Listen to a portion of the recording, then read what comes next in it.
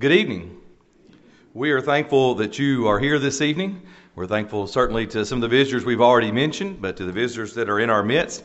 We appreciate the opportunity to study together this evening. I want you to know off the bat that I am thankful that you are here this evening. There are certainly some folks who aren't able to be here on Sunday evenings, folks who aren't able to get out and drive in the dark at night. There are some folks who have to work. There are some folks who are sick. In fact, just about 45 minutes ago, I got my text message that I get from Miss Sylvia most Sunday nights that says, we're in for the night. You know, we're not able to get out. I always tell her, we understand. We know Bill needs his rest, and they're not able to be here. And I'm certainly not suggesting that you have to check in with me every time, but we certainly know that there are people who just can't be here sometimes.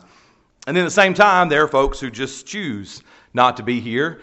And of course, this is one of those days, as we said this morning, that some folks choose to do something different. And I want you to know that I appreciate you being here. I understand that worship is not all of Christianity, attendance at worship.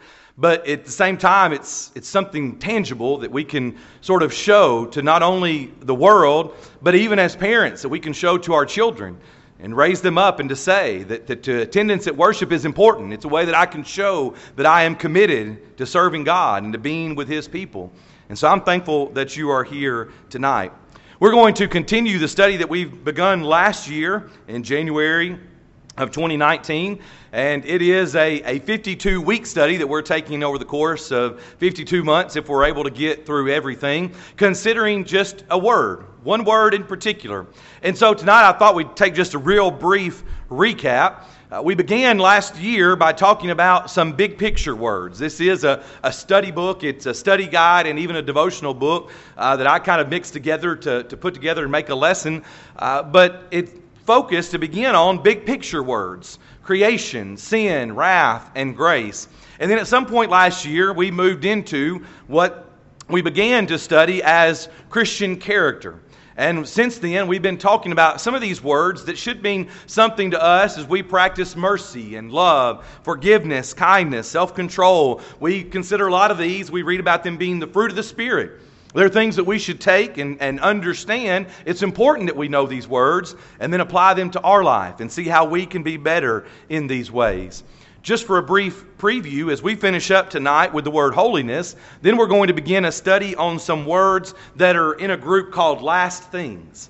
So we're going to talk about heaven, we're going to talk about hell and resurrection and judgment. And I don't remember all of them off the top of my head, but several words that deal with last things. And then God be willing, by the end of the year, we'll move into the next section in the book that is called relationships. We talk a lot here about relationships, how important they are, friendship, and even beyond that into a mother and a father, and those kinds of relationships that we have. And so we're going to consider those things. But tonight, we are going to consider the idea of holiness. You know, we think of God as holy. I don't know what comes to your mind when I just simply use the word holy or holiness. What we're after tonight is to try to take a better understanding of what the Bible says. But we often think of God as holy. Many of us have had a chance over the years to view the movie Rudy, which of course was about the Notre Dame football player Rudy Ruettiger, who scrapped and fought and tried to get on the field and did for a little bit. And it's a very inspiring movie if you've ever seen it. But as he's getting down, as he is struggling with not getting what he wants and trying to get into the University of Notre Dame to be able to be on the football team, at some point he visits a church building nearby, and he goes, and this Father Kavanaugh stops and talks to him, and he says, as Rudy's trying to understand why and ask these questions about what he's doing and if he's done enough or if he needs to pray more. And the father says to him, he says, "Son, in 35 years of religious study, I've come up with two hard, incontrovertible facts. There is a God, and I'm not Him." When we think about holiness, that's sometimes the way that we treat things. There is a God, but I'm not Him. I don't know how far that is exactly from what we're going to talk about tonight. No, we're not God, and we're not going to be God, but we should strive to be holy as He is holy, as we read from 1 Peter chapter 1 and verse number 16. So one thing we do, if you've got a bulletin and you're following along in the outline, is we try to look at some of the words that are used in Scripture. The first one tonight in the Hebrew, in the Old Testament, is this idea of Kadesh. Very simply, Kadesh. I didn't put in the bulletin how many times it is used, but if you're making your own notes, it is used some 470 times in the Old Testament. It carries with it this idea of being sacred or consecrated. We said this morning, and we're going to talk about it both in the Old Testament and the New Testament, that really part of the idea of holiness, it is being set apart or distinct. And so when we read this word, and obviously we're not going to have time to go through all of the usages there in the Old Testament, but it is often used of a person, place, or thing, and it is holy if it is, I have to spell it out here, holy, W-H-O-L-L-Y, holy if it is wholly devoted to the service of the Lord, totally, wholly devoted to God. And so this word is used in a couple of different places. One passage is Exodus chapter 26 and verse number 34. We remember as we studied Exodus last year for a whole month here, and our young people did, as we talked about the tabernacle and the things in it and the way that it was designed, in verse number 34 of Exodus 26, it says, "You shall put the mercy seat upon the ark of the testimony in the most holy," the Kadesh. Now what's interesting here, as you do the word study, if you have in your Bible there and it says most holy, that's actually this word used twice. You shall put the mercy seat upon the ark of the testimony in the Kadesh Kadesh, the most holy. We've called it at times before the holiest of holies. So that is the area, the part of the tabernacle that we are talking about. Another passage that we are familiar with, even if maybe you didn't know it, but is found in Habakkuk chapter 2 in verse number 20. You're familiar with it because we sing it. The Lord is in His Kadesh, in His holy temple. Let all the earth keep silence before Him. Habakkuk 2:20. So we see this word again. 470 is a lot of times, but those are just a couple that you may be familiar with. Another passage or section that you may be familiar with is Leviticus. Leviticus chapter 19 is where we're going to look at specifically for just a moment. When we think about this idea of being holy, the Levitical law that we read about in the book of Leviticus that was given to the people, the Levitical law deals directly with the mundane or the small details of holiness. If you remember last year as we talked about Exodus and the old law, we talked about how we wouldn't like to live under that. Of all those things that you had to do, all the little things that needed to be done, it would probably be frustrating to most people. But the Levitical law dealt with that. One of the particular writers, he summarizes the spirit of these laws by saying this: the Israelites were called to point toward God, and their distinctiveness was one way they could do that. They did not live separately from the people. Sound familiar? Does it sound like 2020? They did not live separately from the people, but their customs meant they were always distinguishable from other peoples.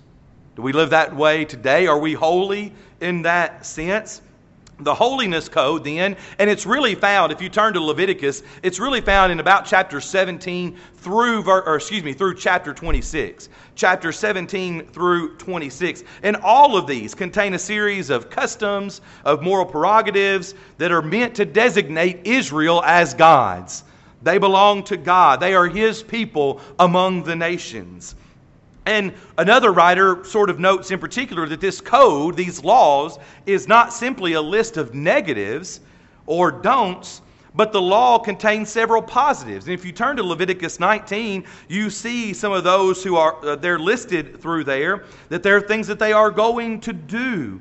As you look down in about verse 13 or verse 12, you see, and you shall not, and you shall not, and you shall not, and you shall not do all these things that go on through there. But then you get to verse 19, you shall keep my statutes. You move on over to later in the chapter, and again, for time's sake tonight, we won't go through all of it, but we see some admonitions that there's some positive things that they should do. They should not just abstain from evil, that's part of it, but they need to be productive of good and godliness. We see even with the Israelites, the way they were supposed to be, the way they were supposed to live. There's some don'ts, but there are some positive things as well. And we can see that through the idea of this word holy. Now we move over to the New Testament for just a moment. And the word that is used in the Greek is hagios. Now, we talked about this word recently, and I'm going to come back and refer to it in just a few moments. But when we read this word in the New Testament, and it's used in some different forms, it usually describes holiness or distinctiveness. And as we said with the Old Testament word, it denotes a full dedication to the Lord. Now, in the New Testament, it is used some 229 times.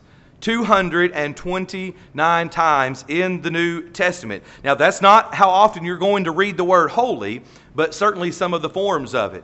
One that you are familiar with is Romans chapter 12 and verse number 1. You know it. I beseech you, therefore, brethren, by the mercies of God, that you present your bodies a living sacrifice, hagios, holy, acceptable to God, which is your reasonable service. If you have your Bible and you're following along, turn over to the book of Colossians for a moment.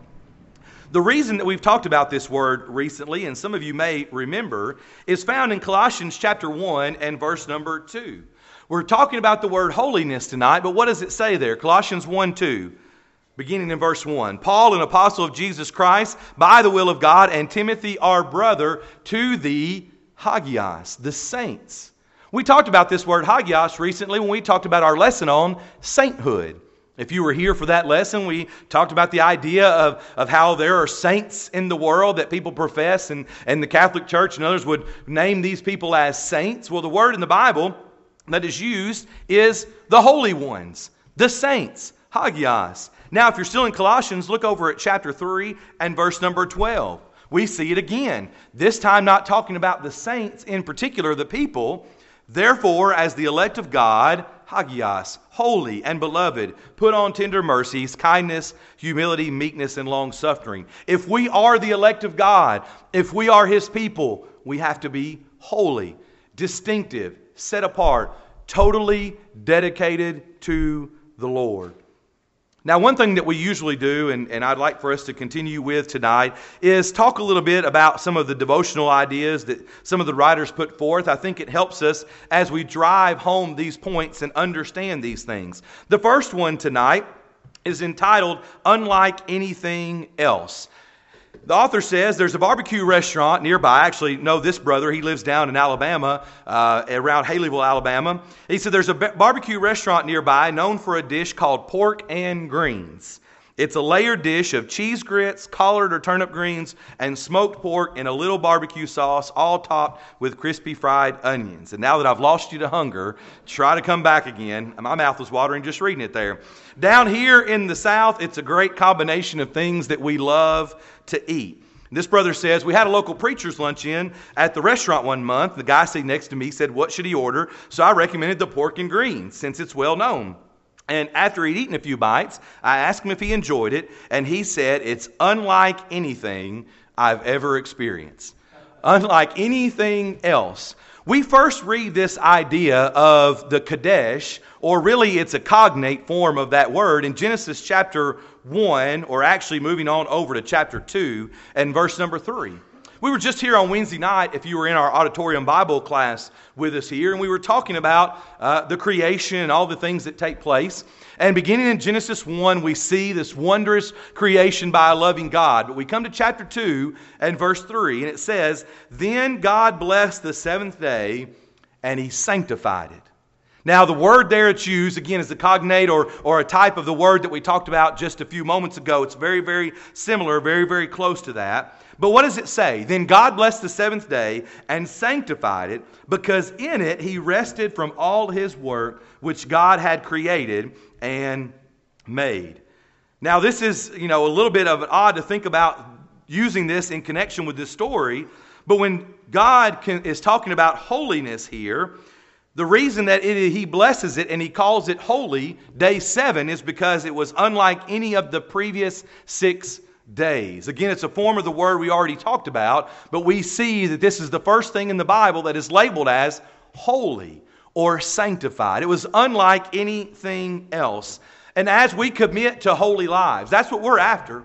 Again, we can't be like God. We can't create something the same way that He did. But as we are after holy lives, we must recognize that it demands living completely unlike anything else. Unlike anything else around us. We sometimes feel like the oddball. We sometimes feel like the odd person out because we don't mesh with the world. That is uncomfortable and it makes us feel bad sometimes, but if you mesh with the world and look like everyone else, you're doing something wrong. When we think about being holy, we have to live completely like anything else around us. And that's what God says there about the seventh day. And I think it's a pretty good description as we think about being holy. It's unlike something we've ever experienced. It's unlike something that the world even recognizes. Now, they can tell sometimes if you're holy, if you are different, but they realize that it's not like everyone else. And we think about that when we think about this idea of holy. So that we are distinct. This was the second one here. When we think about the Gettysburg Address, in November 1863, President Abraham Lincoln delivered his famous address to dedicate Gettysburg Battlefield as a national cemetery. With concise and powerful words, he admitted the audience that day that they could do nothing to honor, consecrate, or hallow the land on which they stood. President Lincoln said, "The brave men, living and dead, who struggled here have consecrated it far above our poor power to add or detract." You see, President Lincoln's message that day, the push behind his thoughts was, this ground isn't special because of what we do, but what we can do here, but because of what they did here. There's a somewhat connection to the idea of the land in the book of Exodus, chapter 3, and verses 1 through 12. You know it as a story of Moses at the burning bush. When Moses arrives there, when God begins to speak to him, God tells Moses that the ground on which he stands is holy. It's holy not because it's some geographical feature of land. We can't go to the same spot and there's rope around it where you can't get to that particular piece of dirt because there's something special about it. It's holy because God was there. Moses doubts that he's capable of leading the people out of Egypt. God doesn't build Moses up by reminding him how qualified he is, though.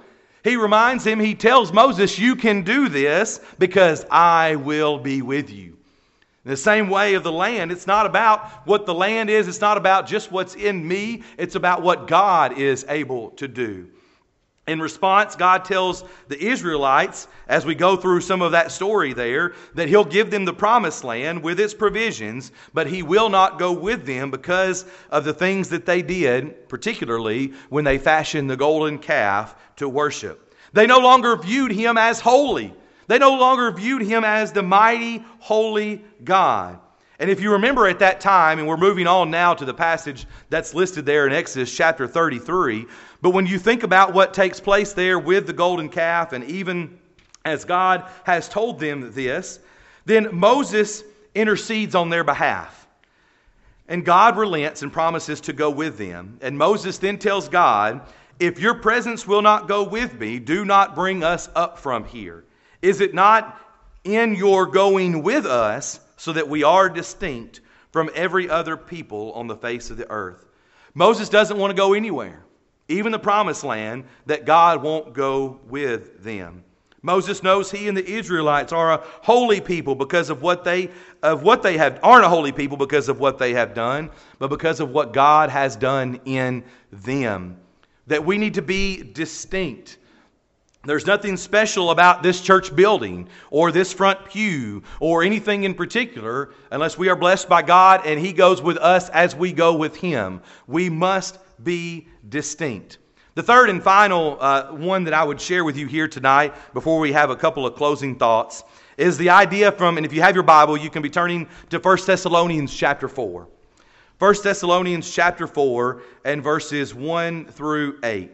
I don't know how much you recall about some Greek mythology. I was not an expert. I remember having to study it in school, and it was always interesting. But in ancient Greek literature, there were these ladies, these dangerous ladies that were known as sirens. They were attracting passing boats with their beautiful songs. And as they attracted these boats and these people closer to the shore that they were on, it would cause damage and shipwreck. They lure them with beautiful, pleasing singing, but at the same time, they're going to be destroyed. So as we read ancient Greek literature, in order to avoid the disaster that awaits when these sirens are singing their song, there are two stories in particular that are shared. One of them is Odysseus. He makes his crew fill their ears with beeswax, according to the story, so that they can't hear the songs. Not only that, but then he, because he is a bit more of an adventurer, asks to be tied to the mast of the ship and not to be let down no matter how much he begs. It's almost like trying to get how close he can get to hearing without being lured in by this beautiful singing.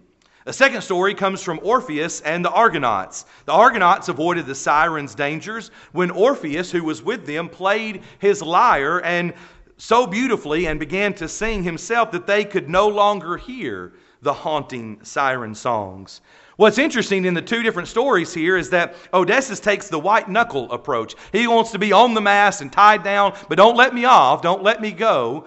At the same time, Orpheus finds something better and stronger with the Argonauts to satisfy them.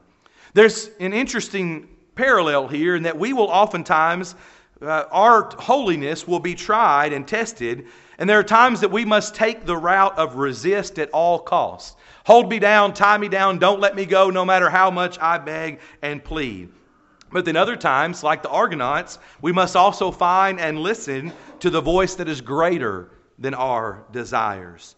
When Paul in 1 Thessalonians chapter 4 there instructs the Thessalonians to abstain from sexual sin, notice in verses 1 through 3 and then 7 through 8 that it comes out of the aim of pleasing God. At the end of verse number 1, just as you have received from us how you ought to walk and to please God. God is the standard of holiness. It is His glory and holiness that we should be most consumed with. There is the need for self-control, you notice in verse number 4. And our holy living results from knowing God in verse number 5.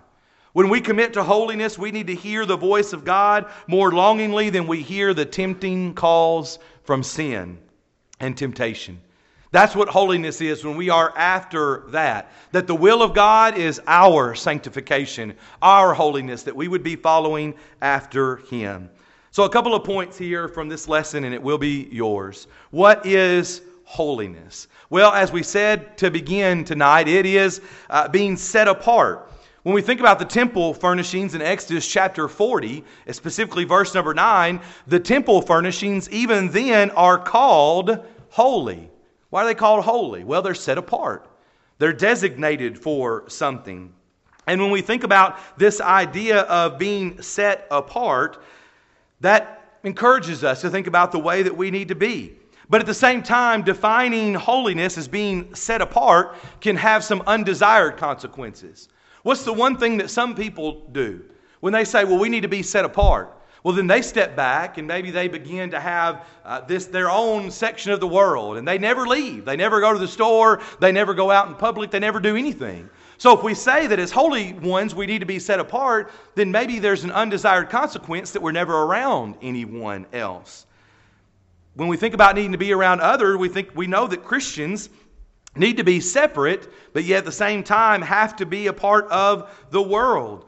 Christians sometimes view holiness like a fancy suit or Sunday clothes, something to be protected for fear of contamination. But at the same time, we see that Jesus walked among sinners. So the perfect example that we have of holiness was someone who didn't just stay completely set apart, away from everyone else, but he even walked among those. You know, our young people have been studying this with the idea of the gospel according to Luke, that Jesus was interacting with this, and it drove the Pharisees and the Sadducees crazy. What are you doing? He eats with sinners. How can he do this? He's supposed to be this holy one, but he's eating with sinners. Well, Jesus expresses holiness by walking and living among brokenness, touching lepers, attending these dinners, eating with tax collectors. So maybe tonight, holiness, for our understanding, might not be best conceived as set apart. But if you've got your outline there in front of you, I challenge to see how many blanks I could get in there. Maybe the better idea is distinctiveness. Distinctiveness. God does not sanctify His people for their own benefit, but God sanctifies His people to bear, to wear, and then display His marks to the world. His markings of grace should be on us, and we should share that. People should be able to see that in us and on us and in everything that we do. It's not that we are set apart and we won't ever speak to anyone else who would not claim to be a Christian, but it's that we are distinctive. We're distinctive in so many ways, and we don't have time to get into all of those tonight. But we are distinctive in the things that we do, or at least we should be. And if we're not doing that, then maybe we need to consider our lives, even this night here in just a moment as we are about to sing this invitation song. But I want to leave you with one thought. And I think this kind of summed up the whole lesson in one simple sentence here. When we think about being holy, there's one particular writer, Stanley Hauerwas, who wisely said this: the first task of the church is to be the church. Think about that for just a moment and let that sink in. The first task of the church is to be the church. We are supposed to be seeking and saving the lost. Don't even begin to think of trying to tear apart what we talked about this morning and what we built upon. Our goal is to seek and to save the lost. But the church only has a witness to the world insofar as it is distinct from the world. When we blend in like everyone else, then we don't have an opportunity to show them the glory of God and the mercy of God. The first task of the church is to be the church. If the church and the world are indistinguishable, then the church has no witness. We can't claim that there is something better if we are exactly like everyone else. So tonight, as we conclude these thoughts and we ask you to think about your life, are you being holy, distinctive, set apart? Not away from everyone so that you have no influence, but being holy so that you can then show others the glory of God. That's what I think we should consider when we think about the way that holiness is talked about in the Bible. And tonight we are about to sing this song that has been selected to encourage you to think about your holiness. I'm afraid that, like many things we've talked about, we set holiness up as this thing that we can't accomplish. God is holy. I can't get there. I'm not perfect. That's not true. We're not trying to be perfect. We're trying to be holy and distinctive. Tonight, maybe you're here and you're not a Christian, so you can't do that. You've not been set apart because you've never become a child of God. You've never allowed the Lord to add you to His church because you've obeyed His simple gospel commands. We'll be singing to encourage you. We'd study with you, even this night, if you would like to know more about what that means. Maybe you're here and you've done that. And you did leave with joy in your heart one night or one day as you went down to the waters of baptism and walked or rose to walk in newness of life. And you know what that felt like. You felt distinctive, set apart, different. But then slowly that mud kind of starts creeping back on us and the sin of the world begins to weigh us down. And we realize that we're like everyone else. Our sin separates us from God. Maybe you're here tonight and you're a Christian and you stand in need of coming back to Him. Appreciate Brother Jerry mentioning in class this morning. We try to say it quite often from this pulpit. No one, absolutely no one, within the sound of my voice right here tonight, has to leave with worry on their heart. You don't have to leave with fear or doubt in your heart or in your mind tonight. We sing this song of invitation each time that we are gathered together so that we can leave as a unified body, holy, distinctive, going out into the world and showing the glory of God. But it takes each one of us being right in the sight. And if you need to make a change tonight, you can do so now as we stand together and as we sing.